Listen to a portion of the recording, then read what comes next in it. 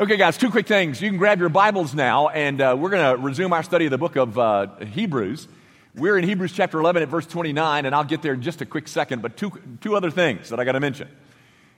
One has to do with an opportunity for your family. And if you're looking for a family vacation this summer, I've got a great suggestion, which is oh so inexpensive and so meaningful. For $100, you can take your whole family to French Camp Academy, which includes room, a place to sleep, and food. Now, there's work going to be done all week, but it's a great little spot on the Natchez Trace in Mississippi, a ministry that we have supported around here for, 25 years. It's a wonderful little spot, nice, beautiful, bucolic setting. So if you're looking for something to do, here's my guess. I bet you that your children will enjoy the week at French Camp more than another week on Destin's beaches. Dare you. And it only costs $100. How about that? So that's the 19th through the 23rd of June. Now, the other thing. Gang, some of you have seen the Vimeo, perhaps. There's a Vimeo of me saying what I'm about to say here live. It has to do with the issue of marriage. Gang, I say on that Vimeo that for years I have sought to help our families over the subject of marriage. And I would preach these little series around Mother's Day, almost every year, with very little result. In the providence of God, we found something last fall. It's called Re-Engage. It originated out of a church in Dallas, and we've brought it here, and there's been 16 couples for the last 6 months who have prepared themselves to be facilitators in this program called Re-Engage. By the way, we're going to rename it Marriage Matters, because we want to broaden its scope. But guys, the 16 couples that went through that, to the man, would tell you best thing they've ever done in their marriage. If I had time, I'd bring some of them up here. But gang, we have spots for 72 couples, and half of them are already filled. This is the first public announcement. I made one Wednesday night, but in terms of the church gathered, this is the first public announcement we've made. This program is for marriages that are healthy and hurting and everything in between. Hear me? Healthy, hurting, everything in between. When I first heard it, their logo in this church in Dallas is for the bruised, the battered, and the bored. You know, guys, have you ever heard of the term sexual anorexia? Whoa. I'll let you figure out what that means. But you know where it's most prevalent? In couples in their 20s. I would call that bored. Gang, we've got something for you. We've got something rich for you. All marriages, healthy, hurting, everything in between. And it starts in August. It's on Sunday nights at 5 o'clock to 6:30. And here's the kicker. We're going to offer you free childcare. So it's not a children's issue. It's a will issue. Come on, guys. But if you want in, you're going to need to go online today. Will Savell, who is leading this program, already doing a marvelous job. Will's bet is, and I agree with him, that it'll be filled before the end of the day. We have half of them already filled, and there's some for you. But you're going to have to go online, graceevan.org/marriage matters. And I would encourage you, entreat you. It's an hour and a half for 12 straight weeks, and we'll take care of your kids. What a deal. So, for the healthy, the hurting, anything in between, the battered, the bruised, or the bored, jump in. Got to go online and do it. There's one place you can register. It's online.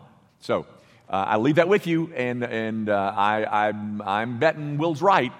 By the end of the day, this thing will be filled. Now, you follow as I read our text this morning. It comes from a book that is inerrant, it's infallible, inspired. This is the very mind of God as black words on a white page. So you follow as I read, beginning at verse 29. I'll read through verse 31. It reads like this. By faith, the people crossed the Red Sea as if on dry land. But the Egyptians, when they attempted to do the same, were drowned.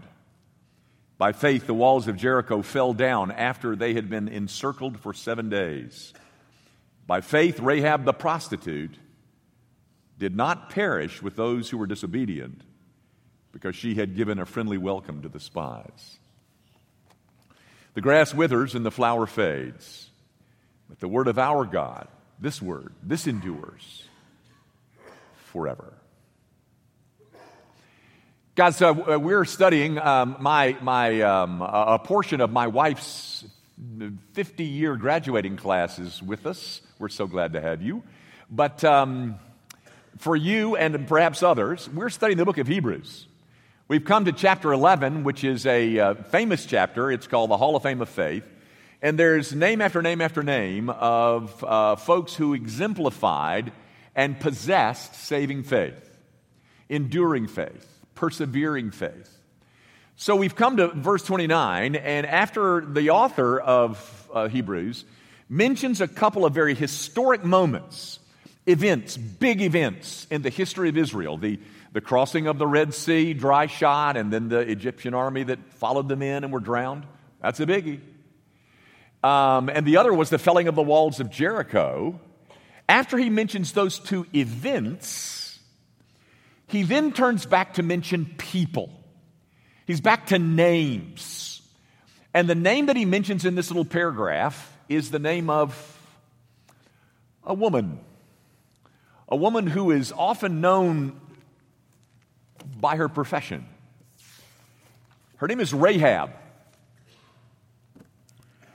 the prostitute.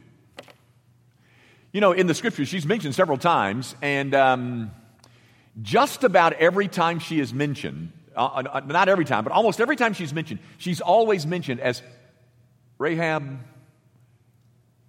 the prostitute.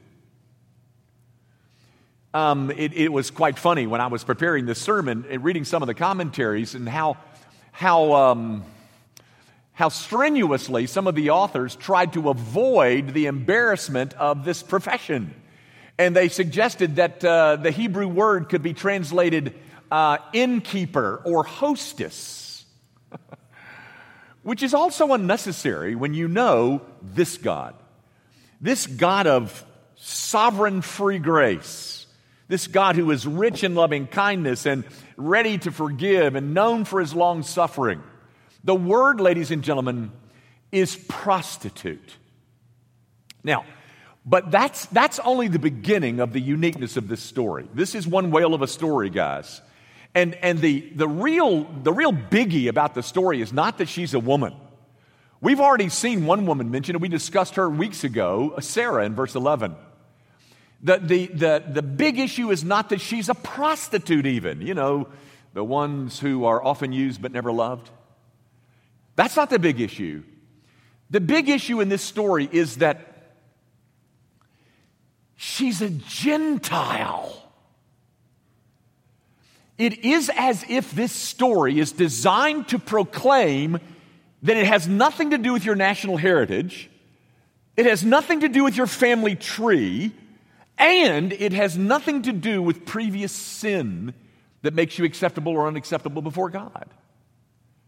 How is it that Rahab stepped into this household? You're told in verse 31, by faith. Everything that Rahab does, she does by faith. She does on the basis of faith. Now, guys, her story, Rahab's story, is found in Joshua chapter 2. If you don't remember, you might remember,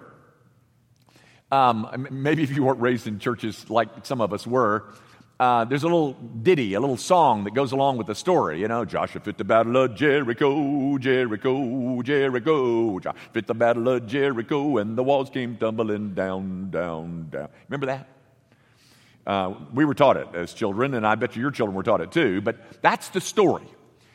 But that story really takes place in Joshua 6. This story about Rahab takes place in Joshua 2. It's kind of the prequel to the main story that unfolds in Joshua 6. Now, here's something interesting to note. Rahab was converted long before the two spies ever knocked on her door. Well, how did that happen? How did Rahab come to faith long before the spies showed up? She didn't have Christian parents to teach her. She didn't come from a Christian nation. She doesn't have any book to read like we do. And to my knowledge, there had been no prophet that had been sent to her city, Jericho, like God had sent Jonah to Nineveh. None of that was true. Then how is it that Rahab came to faith? Well, guys, we don't know exactly from whence she heard this message, but we know she heard. We know that because the text says so. In verse 10 of Joshua chapter 2, she says, "For we have heard how the Lord dried up the water of the Red Sea before you when you came out of Egypt." She had heard. Maybe she had heard it from her customers. You know those traveling salesmen that are in town just for the night? Maybe she had heard it by listening to the gossip outside the city gates. I don't know where it came from, but I know she heard, just like the rest of the city had heard. But she was the only one who had believed. They all heard the same thing, but Rahab was the only one who believed. But the city had heard, but they chose to remain in their disobedience, says the text. And so they looked out the top of the city walls and they saw that Israeli army out there, and they were on the other side of the Jordan, and they kind of nudged each other and they said, "That army will never make it in here. I mean, they got no bridge to cross that river. I mean, we're safe as we can be. They're never going to get across from over there to over here because that river's in their way." And then the river parted, and they walked through dry shod. Will they believe now? Oh, no. No need to panic, because look at our walls. I mean, some of these walls are so thick they will never get in here. I mean, we have got the most fortified city in the area. We are safe right here in Jericho. And look at those fools. This is the silliest thing I've ever seen. They're just walking around the place. What a military strategy that is. They're going to storm our fortified city with ram's horns.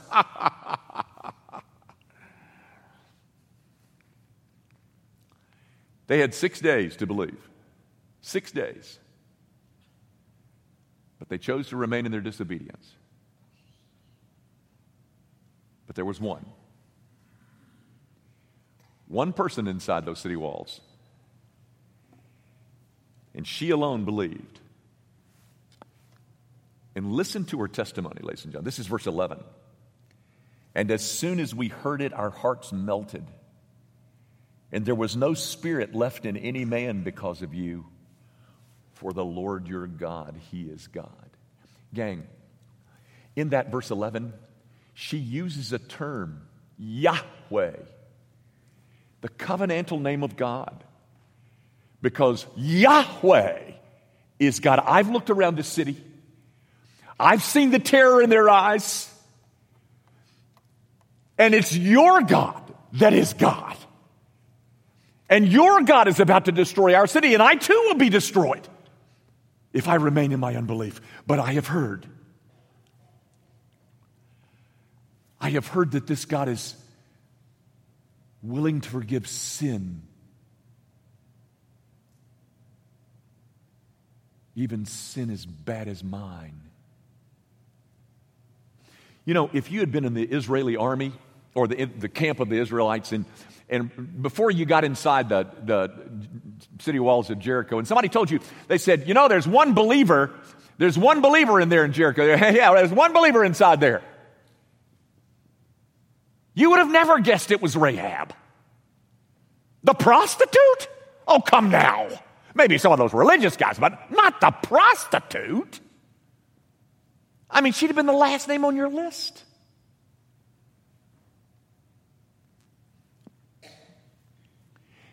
And yet faith had come to her house. You know, that house of ill repute. the brothel. How did that happen? Well, ladies and gentlemen, it happened the same way it happened for any of us. Do you remember the story of Lydia in Acts chapter 16, the seller of purple, and Paul is preaching the gospel down by the river in Philippi, I think. And all of these people are listening, but Lydia, and the text says, and God opened her eyes.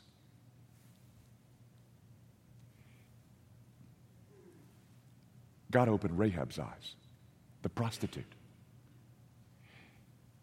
And if you are seated here today as someone who trusts and trust in Jesus Christ and Him alone, it's because God has opened your eyes. And you know what, guys? This story about Rahab, really, it ought to thrill us. Why so? Why should it thrill us? Well, here's why. Because this God of sovereign grace does not hold our past sins against us. This God saves even prostitutes. And though the name of her old profession kind of stuck to her, God delights to be known as the lover of the low, the lover of the vile, the lover of the sinner. You know, guys, I don't know everybody in this room, and I can only see to about the 8th row, and beyond that, you're just a blur. So I don't know everybody here, but I'm guessing that there's not a whole lot of ex-prostitutes in this room.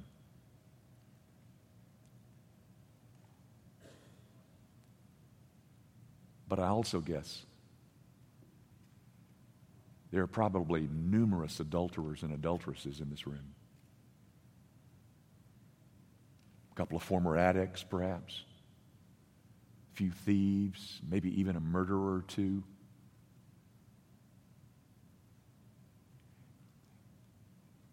Could I say this again? God saves prostitutes. That ought to be thrilling for people like us. You know, tell me, what was Rahab's claim on this God? Her virtue? The fact that she was a fine, upstanding, moral citizen? That's utterly absurd. She was a prostitute. And the scriptures never want you to forget that.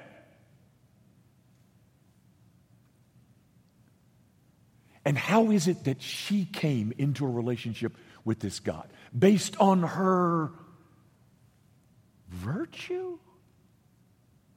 How silly. It was by faith. By faith alone. And by faith alone, she stood against the whole drift of her culture. And you know, guys, we are often called to do something similar. To stand against the onslaught of our culture. You need to keep this in mind. It's only dead fish that flow downstream. The live ones swim upstream. Folks, when this whole city fell, the whole city wall fell, which is recorded in Joshua 6, we're also told in Joshua 2 that Rahab's house was on the city wall. And so when the wall fell, there's one little isolated section over here on the west side, I think it was, and it's still standing. A little island out there, standing when the rest of the wall is fallen. Why was that one still standing?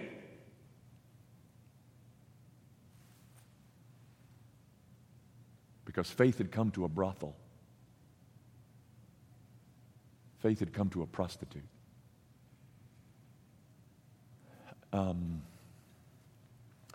There is one other thing I want you to see about what her faith produced. that she doesn't remain a prostitute after she's converted. You know that. In fact, she goes on to marry a man by the name of Salmon, who was a Jew. And I can't prove this, but I just know this is the truth. I can't prove it. That Salmon was one of those two spies that knocked on her door.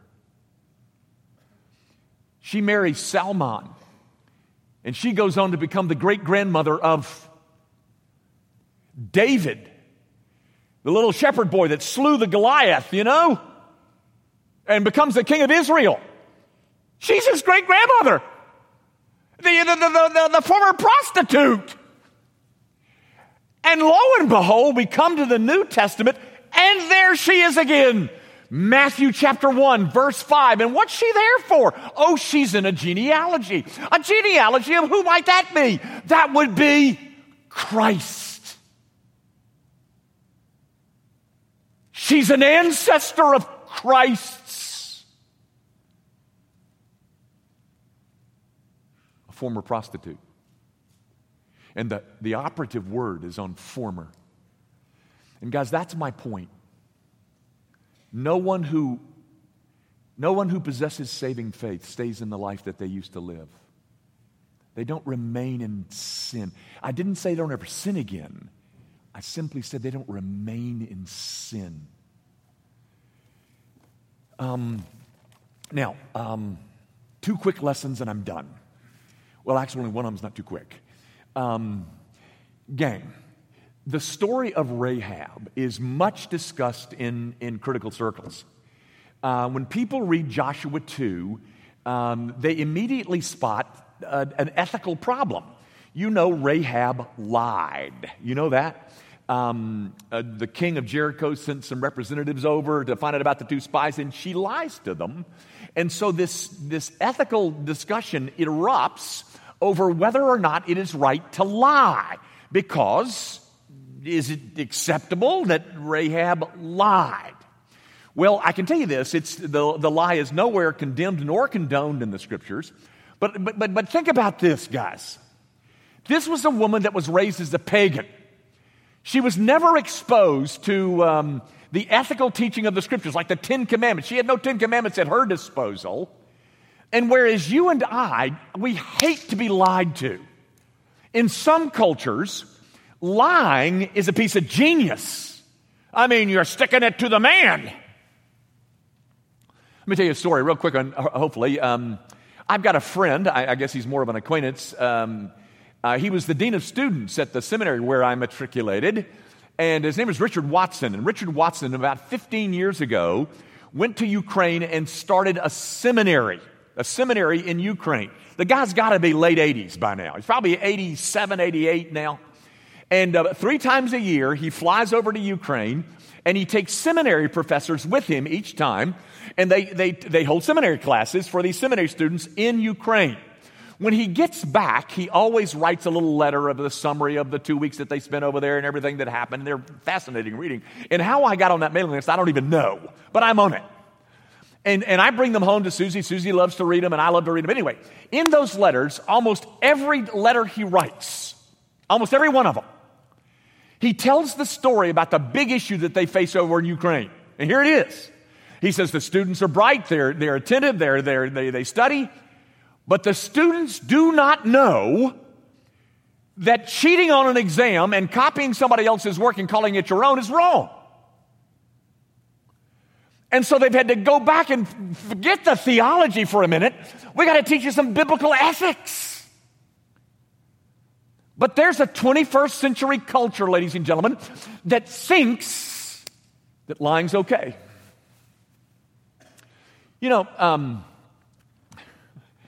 I've often tried to put myself in the shoes of Corrie ten Boom. Do you know who that is? Corrie ten Boom wrote a book, back in the 70s called The Hiding Place. She was a little Dutch girl, and she and her family hid the Jews during World War II. And the family was ultimately arrested by the Nazis and taken to a concentration camp. And I know her sister died, and I think her mom and dad did too, but she lived. Corrie ten Boom lived. She writes this book called The Hiding Place. She was a little girl at the time. I've been to the house in Amsterdam. It's a tourist attraction.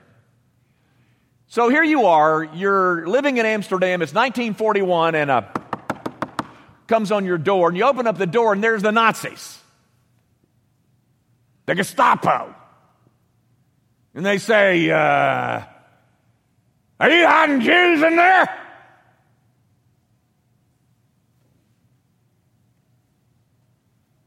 How do you answer that? I've tried to figure out what I would say. I really haven't come to a conclusion just yet. And you know what? I've memorized the Ten Commandments. I'm simply saying that you got to consider the extenuating circumstances of this story and Rahab before you judge her harshly.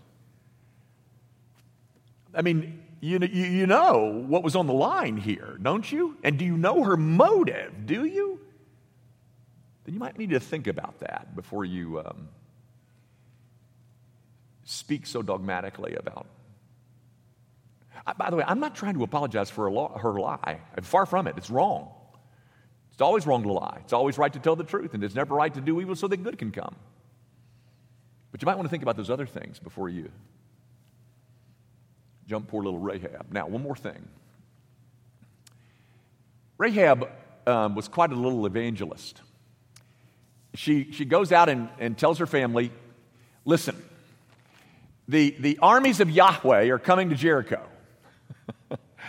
And they're going to destroy this city. And I know that everybody around here doesn't think that. I mean, I know they're scoffing at those ramstorm guys down there, but I believe it. The nation of Israel is going to wipe Jericho off the face of the map. So I've got some terms of the deal, and all of y'all, my family, you need to get into my house because that's going to be the only place that you're going to be safe. They're going to kill everybody else. Only the people in my house are going to be safe. So you got to come on over to my house soon. You got to get there. Hurry. Come on, because they're coming. Now let's imagine for a moment that you're a sister of Rahab's. And you've kind of drug your heels, and you're just kind of slow getting moving, and all of a sudden the walls come tumbling down, and you're still in the city streets, and an Israeli soldier comes up with a sword, and he's about to lop off your head, and you say, "Oh, wait a minute, I understand. This is a terrible confusion here. I understand, but I am Rahab's sister." Yeah, she's my sister. You know, the one living in that house over there, the only one that's standing up, still there. That's my sister over there. And I'm just a little bit late here, but I'm on my way. I'm coming. But she's my sister. And the soldier says, "Well, ma'am, I understand what you're telling me. But you see, the only ones that are to be spared are the ones that are in that house. I have my orders. And my orders are that there's only one place of safety in all of Jericho, nowhere else. And you're not in that place. Now, you may have known that you should have been in that place, but you're not in that place. And you were warned to get in that place because Rahab told you to get in that place, but you're not in that place, and therefore, because there's only one safe place, madam,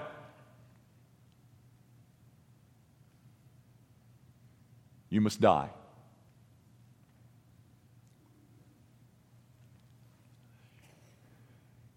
Ladies and gentlemen, for all eternity, there's only one safe place.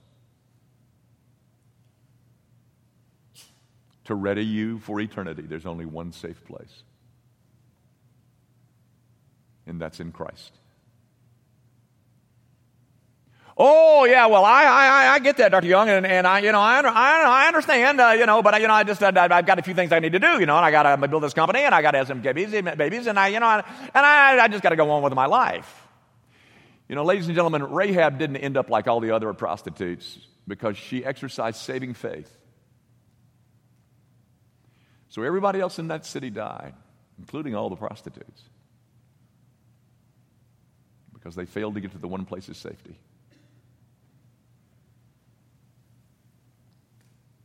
And there's only one of those. one place of safety, ladies and gentlemen. It's hiding in the shelter of Christ and his finished work.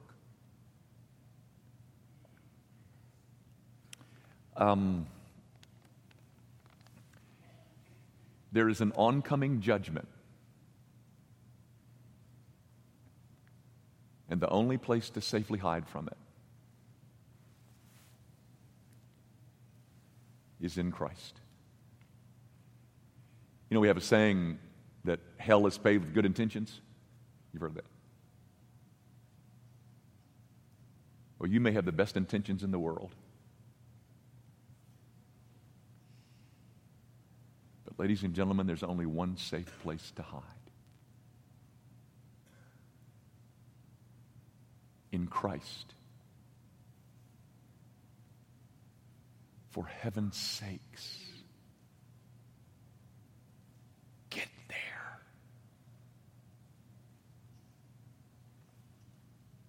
Get there now.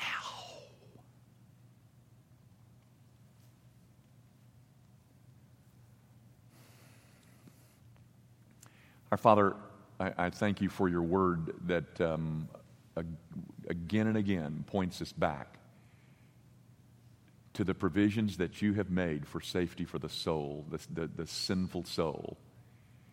The only safe place that you have made available for my soul, as undeserving as I am, as wicked as I may be, you have seen fit to provide a place to hide from the upcoming, oncoming wrath of God. So, Father, if you have brought people here this morning who have not yet made it into that safe place, over there where the prostitutes live, would you cause them to see the urgency of their need right now?